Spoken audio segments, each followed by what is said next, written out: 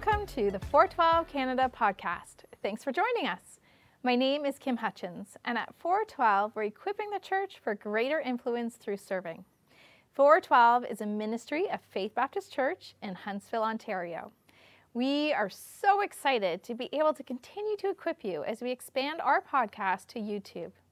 And today, I'm happy to have Dave Lane back on the show. Dave has been a youth pastor for over 30 years and a family pastor for 6.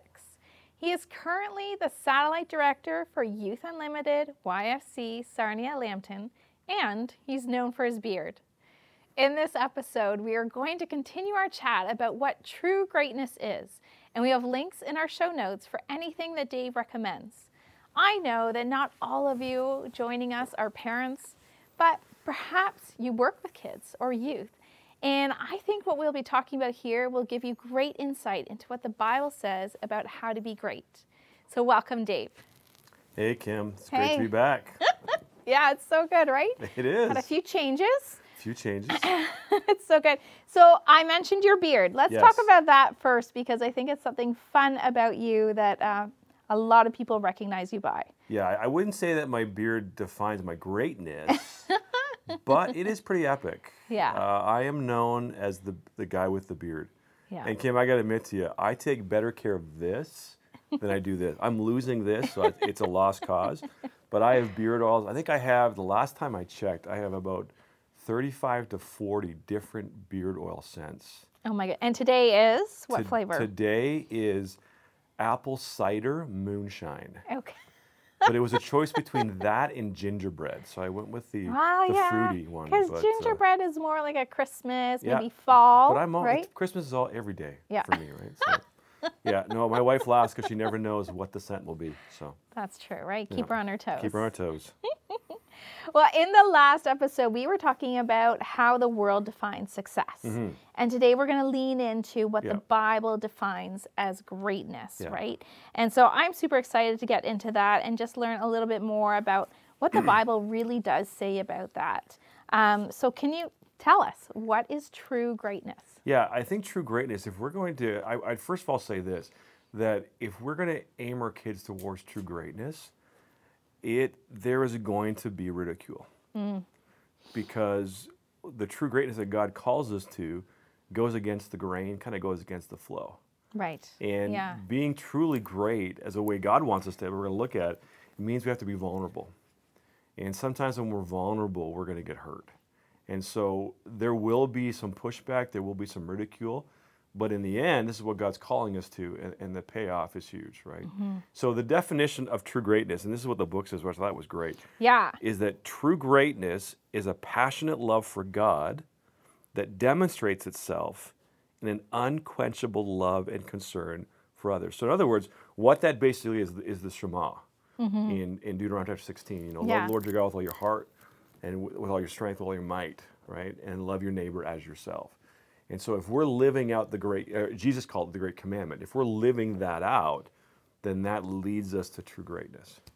Yeah, that's amazing. And I was going to ask you, where does that quote come from?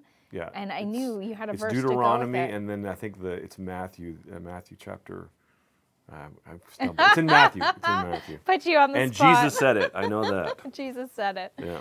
So let's talk about humility. Yeah. What does a humble kid look like? Yeah. Humility is this whole idea of having a reverence for God and a respect for others, because it kind of goes hand in hand. And what a child looks like that's humble is this: they don't play to the crowd. It's not about the attention on them. Yeah. They're not first in line, right? Right. They don't brag about what they have and who they are. And another thing is they accept compliments graciously, and they accept victory modestly, and they lose with their head held high. Okay. Right? So they win, that's great. If they lose, it's okay as well. In fact, it's interesting because 1 Peter 5 says this: all of you clothe yourself with humility towards one another, because God opposes the proud, but showers favor on the humble. Wow. And so when we are humble and live in humility, then basically we're living in God's favor. Mm-hmm. And that's what we want for our kids. So, yeah, humility would be the first thing that we need to embrace. Okay. Yeah. And then what about gratefulness? That's the next thing, right? Yeah, gratefulness is an interesting one because, when you think about it, gratefulness is an appreciation of what you have, what you've been given, and here's another thing, and who has given it to you, Okay. right? So it's not just what I have, but it's who's provided it for me. And Paul says this in Philippians chapter 4. He says, I'm not saying this because I'm in need, for I have learned to be content whatever the circumstances. I know what it is to be in need, and I know what it is to have plenty. I have learned the secret of being content in every situation, whether well-fed or hungry, whether living in plenty or want. I can do all things through him who gives me strength. And so realizing that everything we have isn't of us. So the things I own are not mine. They're given to me by God. And so it kind of changes your perspective. Yeah. And how would you practically steer your kid in that direction for gratefulness? Yeah, I think the thing is, a kid that is grateful, they don't whine about what they don't have, and they don't complain about what they have. Right? They're very thankful. It's interesting. I remember at Christmas time, a kid will get their stuff and they want it so badly. Yeah. But then like, I want something different. Right? It's true. It doesn't last very right? long, right? Yeah. And a kid that is grateful, this is really interesting too. A kid that is grateful actually takes good care of their stuff. That's what the book talked about. Okay. Because they realize that what they've been given is from God. Yeah. And so they're kind of like a steward of it. They got to use it wisely. Verbally, they express their appreciation to people who sacrifice, and they focus on the good things in life. Now, as a kid, they're going to go negative, but that's where, as parents, we need to steer. Okay, yeah, so the situation may be bad, but here are some positive things. Right. You may not have this, you may not have experienced this, but let's stop for a moment. A good exercise that I actually did a few days ago as I was reading through a book is it says stop and make a list of the things you're grateful for. Oh, that's good. And at first, I really had a hard time. But then you're writing all these things down. It's like, wow. In fact, there's a book called 10,000 Things That I Am Grateful For. And all it is this person just wrote down 10,000 things they're grateful for. Yeah. Because when we have a grateful heart, then it changes our perspective on everything. Right? Yeah, I think also Ann Voskamp has a book, 10,000 Gifts, maybe. Yeah, okay. Yeah, and she wrote down things that she's grateful for. And it definitely changes your perspective when you're being grateful. And I think even gratefulness leads into generosity. Yeah. Right? And I know the book, and just so in case I missed it at the beginning, but Raising Kids for True Greatness by Dr. Tim Kimmel. Tim Kimmel, yeah. Yeah, it's the book that we're recommending that parents read. And so talk about generosity. Yeah, generosity, I think this is interesting, is having a great delight in sharing with others what God has entrusted to you. Because if we can get our kids to understand that God has entrusted us things, not just kind of hoard, Right. but to share. And I don't know about you, Kim, but what I've realized is this, is that when you live in generosity, as you give, God just blesses you with more to give. Yeah. Right? Like I've heard stories of people that have really struggled giving because of finance, stuff like that. And they start to give, and all of a sudden, all of these finances just... Isn't that amazing? Yeah, it doesn't make any sense. Yeah. Like, it doesn't, it's... According to our math, it shouldn't make sense, but to God's math, it makes total sense. Because listen to what Jesus said in Luke 6. He says this, give and it will be given to you. A good measure pressed down, shaken together, and running over will be poured into your lap. And I love this. For with the measure you use, it will be measured to you. So if you're stingy, that's what you're going to experience. Right. But if you're generous, then God's going to be generous towards you. Yeah. And so it's almost like God is waiting for us to say, okay, how are you going to respond to what I've entrusted to you, right? And then I will either bless you because of your generosity. So, And it's really so encouraging because once you start being generous, right, you definitely start seeing those blessings in your life, right? Yeah. Which I think also leads to having a servant's heart, yeah. right? Let's talk about Yeah, that one. and that kind of dovetails it all together, right? Yeah, Because a servant's heart is a willingness to take action in order to help someone else. It's the story of the Good Samaritan, right? Where, everyone else walked by, but the Good Samaritan helped, not expecting anything in return. Because servanthood is not, I'm going to help you, Kim, because I know you can help me. Yeah. Right? Because that's not servanthood. That's looking out. That's looking out for number one, right? So what you need to do is you need to serve. Yeah. Despite that, I'm going to serve you no matter what, because I don't owe it to you. I owe it to God. And it's interesting, Paul says this. I love this verse. It's Philippians chapter 2, verses 3 and 4. And you'll recognize this. Do nothing out of selfish ambition or vain conceit. Rather, in humility, and that's where we get humility again, right? Yeah.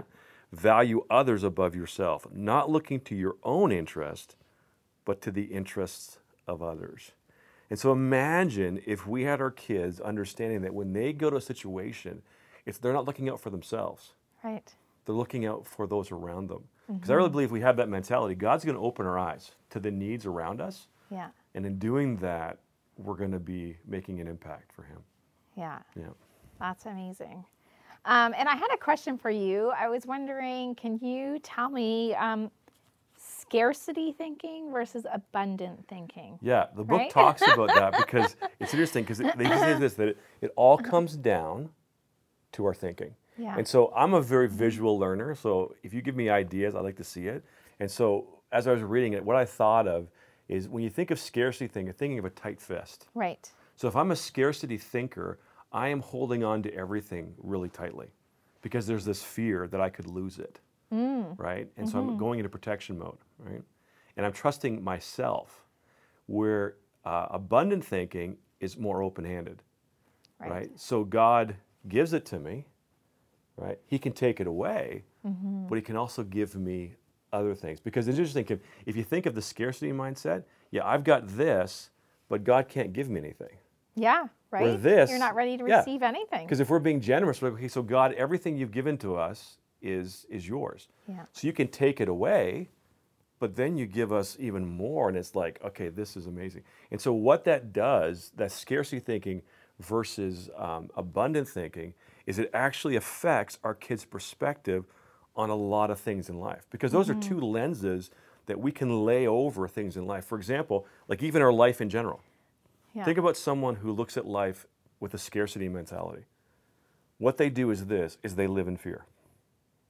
That's true, right? Right? And Especially you see that right now this past season. well, I've got to, remember the toilet paper, right? I got to hoard it. I got to make sure, right? gotta make sure you have it. Like I don't know what the thing with toilet paper was, but everyone wanted to buy it, right? But what happens too is the voids in life, what we tend to do is instead of going to God, we overcompensate. And we fill it with our material things, money, applause, recognition, Yeah, I was going to ask abuse. for some examples, right? Yeah, so there's a bunch of stuff, right? So if we got a scarcity thing, that's what we do. But if we're abundant, we have an outward focus when it comes to life. So instead of making sure that we have toilet paper, we make sure that people have toilet paper. Right. Just using that example, Yeah, right?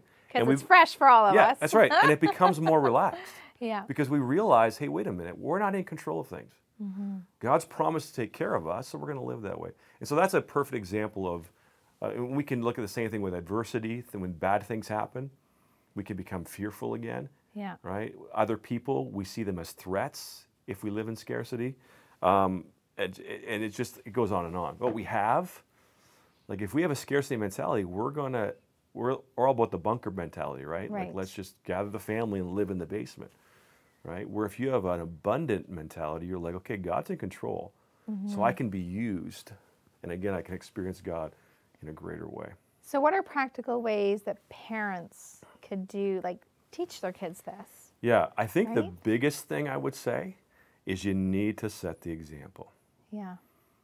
Like I've heard this so many times that you can't take someone where you've never been. Well, that's a good line. Right? So if you're a parent and you're not living with humility and gratefulness and generosity and a servant's mentality, you can't take your kids there. No. So you've got to set the example. So I think for a lot of us as parents, this is the most painful part because we've got to sit down and go, oh, wait a minute, what do I have to do in my life? Yeah. Right? And then the other thing I would say is this, is set expectations. Not just for your kids, but for your family. So what we're going to do is this, is we're all going to give a certain amount of money, a percentage of whatever we make. So it could be, you could be given, I don't know what allowance is nowadays, but let's say $20, okay? We're going to give a part of that, a percentage, to a certain missionary or to a certain organization. And so, yeah, your percentage may be more as a parent, but the kids are still giving. And so they see what's happening, right? And so Right. setting those expectations and then creating experiences as well. Yeah. So how would you do that? Create an Like experience. here's the thing that I think was very interesting is taking your kids. One thing that we tried to do is we tried to, when it came to servanthood, is we would create experiences that the whole family would experience. Like we would go and sort cans at a food bank, or go serve at a soup kitchen. Yeah. And our kids, as they may have been too young to really do, but they observed it, right? Or here's another thing: is we baked a bunch of cookies. My wife makes an amazing chocolate chip cookie. And so we would bake them and say, okay, so who can we serve? Who can we give them to? How can we be generous, right? Do you find, because you did that when they were younger, that the kids now will naturally think of some of those things like to do for other people? Yeah, it's interesting. Both my son and daughter have adopted this. In fact, there have been times where my son has actually said to us, hey, listen, Dad, I have a friend who needs help. Could we give something as a family? And so he'll give a portion, my daughter will give a portion, and we'll give a portion. Yeah. Not as a dad, I'm going to brag on my kids, right? But my son was at Fanshawe in London, and he would be walking downtown, and he would be a homeless person. He would just give him something to eat, sit down, and talk to him. In fact, one day I was down there with him, visiting him, and all of a sudden I'm walking downtown, and this homeless guy says, "Hey, Bobby." He goes, "Hey, Kenny, how you doing?" And Bobby knew the whole story of Kenny. Oh my goodness. And so what he would do is he'd buy him a meal and sit and talk to him. That's amazing. Right? And here's the thing that I'm almost ashamed to admit to you, Kim. There was times where I would catch myself say, Bobby, can you really afford to do this? Right? Because there was no limit for him. Like he wasn't into the 10%. He was like, if God tells me to give, then I'm going to give, right? That's and so the cool thing was this, Kim, is that as my kids got older, they began to teach Lori and I. Because there was many times where like, our kids are putting us to shame, but not in a bad way. No. But it's like, okay, now God's using our kids to do that. And so, like I said, set the example, set expectations, create experiences you can do as a family, because that's huge. And then honor efforts. Okay. So when you see your kid doing it, honor them. Like even if it's the smallest thing, even if it's like, you know what, I noticed at dinner time, there was 2 pieces of cake. And I noticed you took the smaller one so your sibling could have the bigger piece. That is really cool. Because here's the thing I'm realizing, Kim, as a parent, we are quick to tell our kids what they do wrong. Yeah. Right? What we need to do is say, okay, this is a positive thing. Because I read this somewhere that it takes 20 positive things to make up for 1 negative thing. Oh, no. Right? So I was like, so parents, I am not doing well. Right? I was like, But that's the thing we got to realize is you got to say, okay, you've got to notice it. And even the smallest things, because if you show them they're doing the smallest things, then that's going to motivate them. And then just sit down and say, hey, you know what? When you did that for your sister, how do you think it made her feel? Wow, she probably liked it. Yeah. How did it make you feel? Well, Dad, I felt really good about it. So what are some more things you could do to be selfless, to serve your sister? Oh, okay. Because what I find is this, is when you do that kind of stuff, when you understand what true greatness is, here's the thing, Kim, it becomes addictive in a really positive way. Yeah. Because you realize, hey, wait a minute, God's allowing me to do this. And even my son would say, Dad, I would give money away, and all of a sudden I'd get money. Yeah. And I give it away, and I get money. Amazing, and I'm like, right? that's incredible. So so just set the example, set expectations, create experiences, and then honor their efforts. Even if they mess up, just say, hey, listen, I knew what you were trying to do there. Right. It may not be accepted, but I knew you were trying to do something. Yeah, that's so good. Well, Dave, I know that a lot of people who are listening are volunteers or serving or leading in the church, and not just parents, right? Yeah. But how can we encourage those around us, and how can we in our own lives use this to be great for God, to be successful in God's eyes? Yeah, Kim, that's a great question. I think the thing that I would say is during COVID, it's been very stressful. Oh, I know, right? Right? Yeah. And the difference between success and true greatness is the success is affected by the culture. So if the economy's struggling, it's going to affect how successful you can be according to what definition of the world. Yeah. The cool thing about true greatness is this, is true greatness affects the culture. So it's not affected by the culture, but it affects it. So if we truly live out the greatness that God's called us to, loving God and loving others, we're going to make an impact. In fact, throughout history, in times like this, it's been the church that stood out. because true greatness doesn't come from this world. Success does.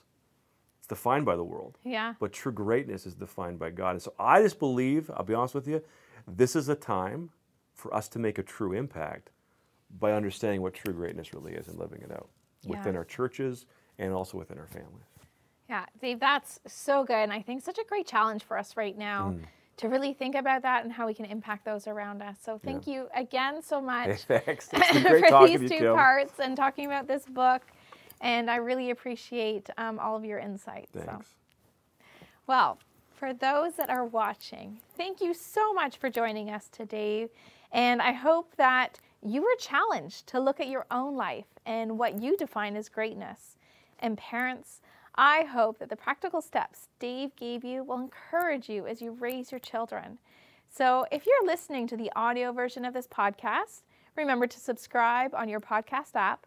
And for those watching the video edition, subscribe to our YouTube channel so that you don't miss an episode. Also, hop onto the discussion by following us on social media. You can find us on Instagram at 412 Canada. Thanks for joining us.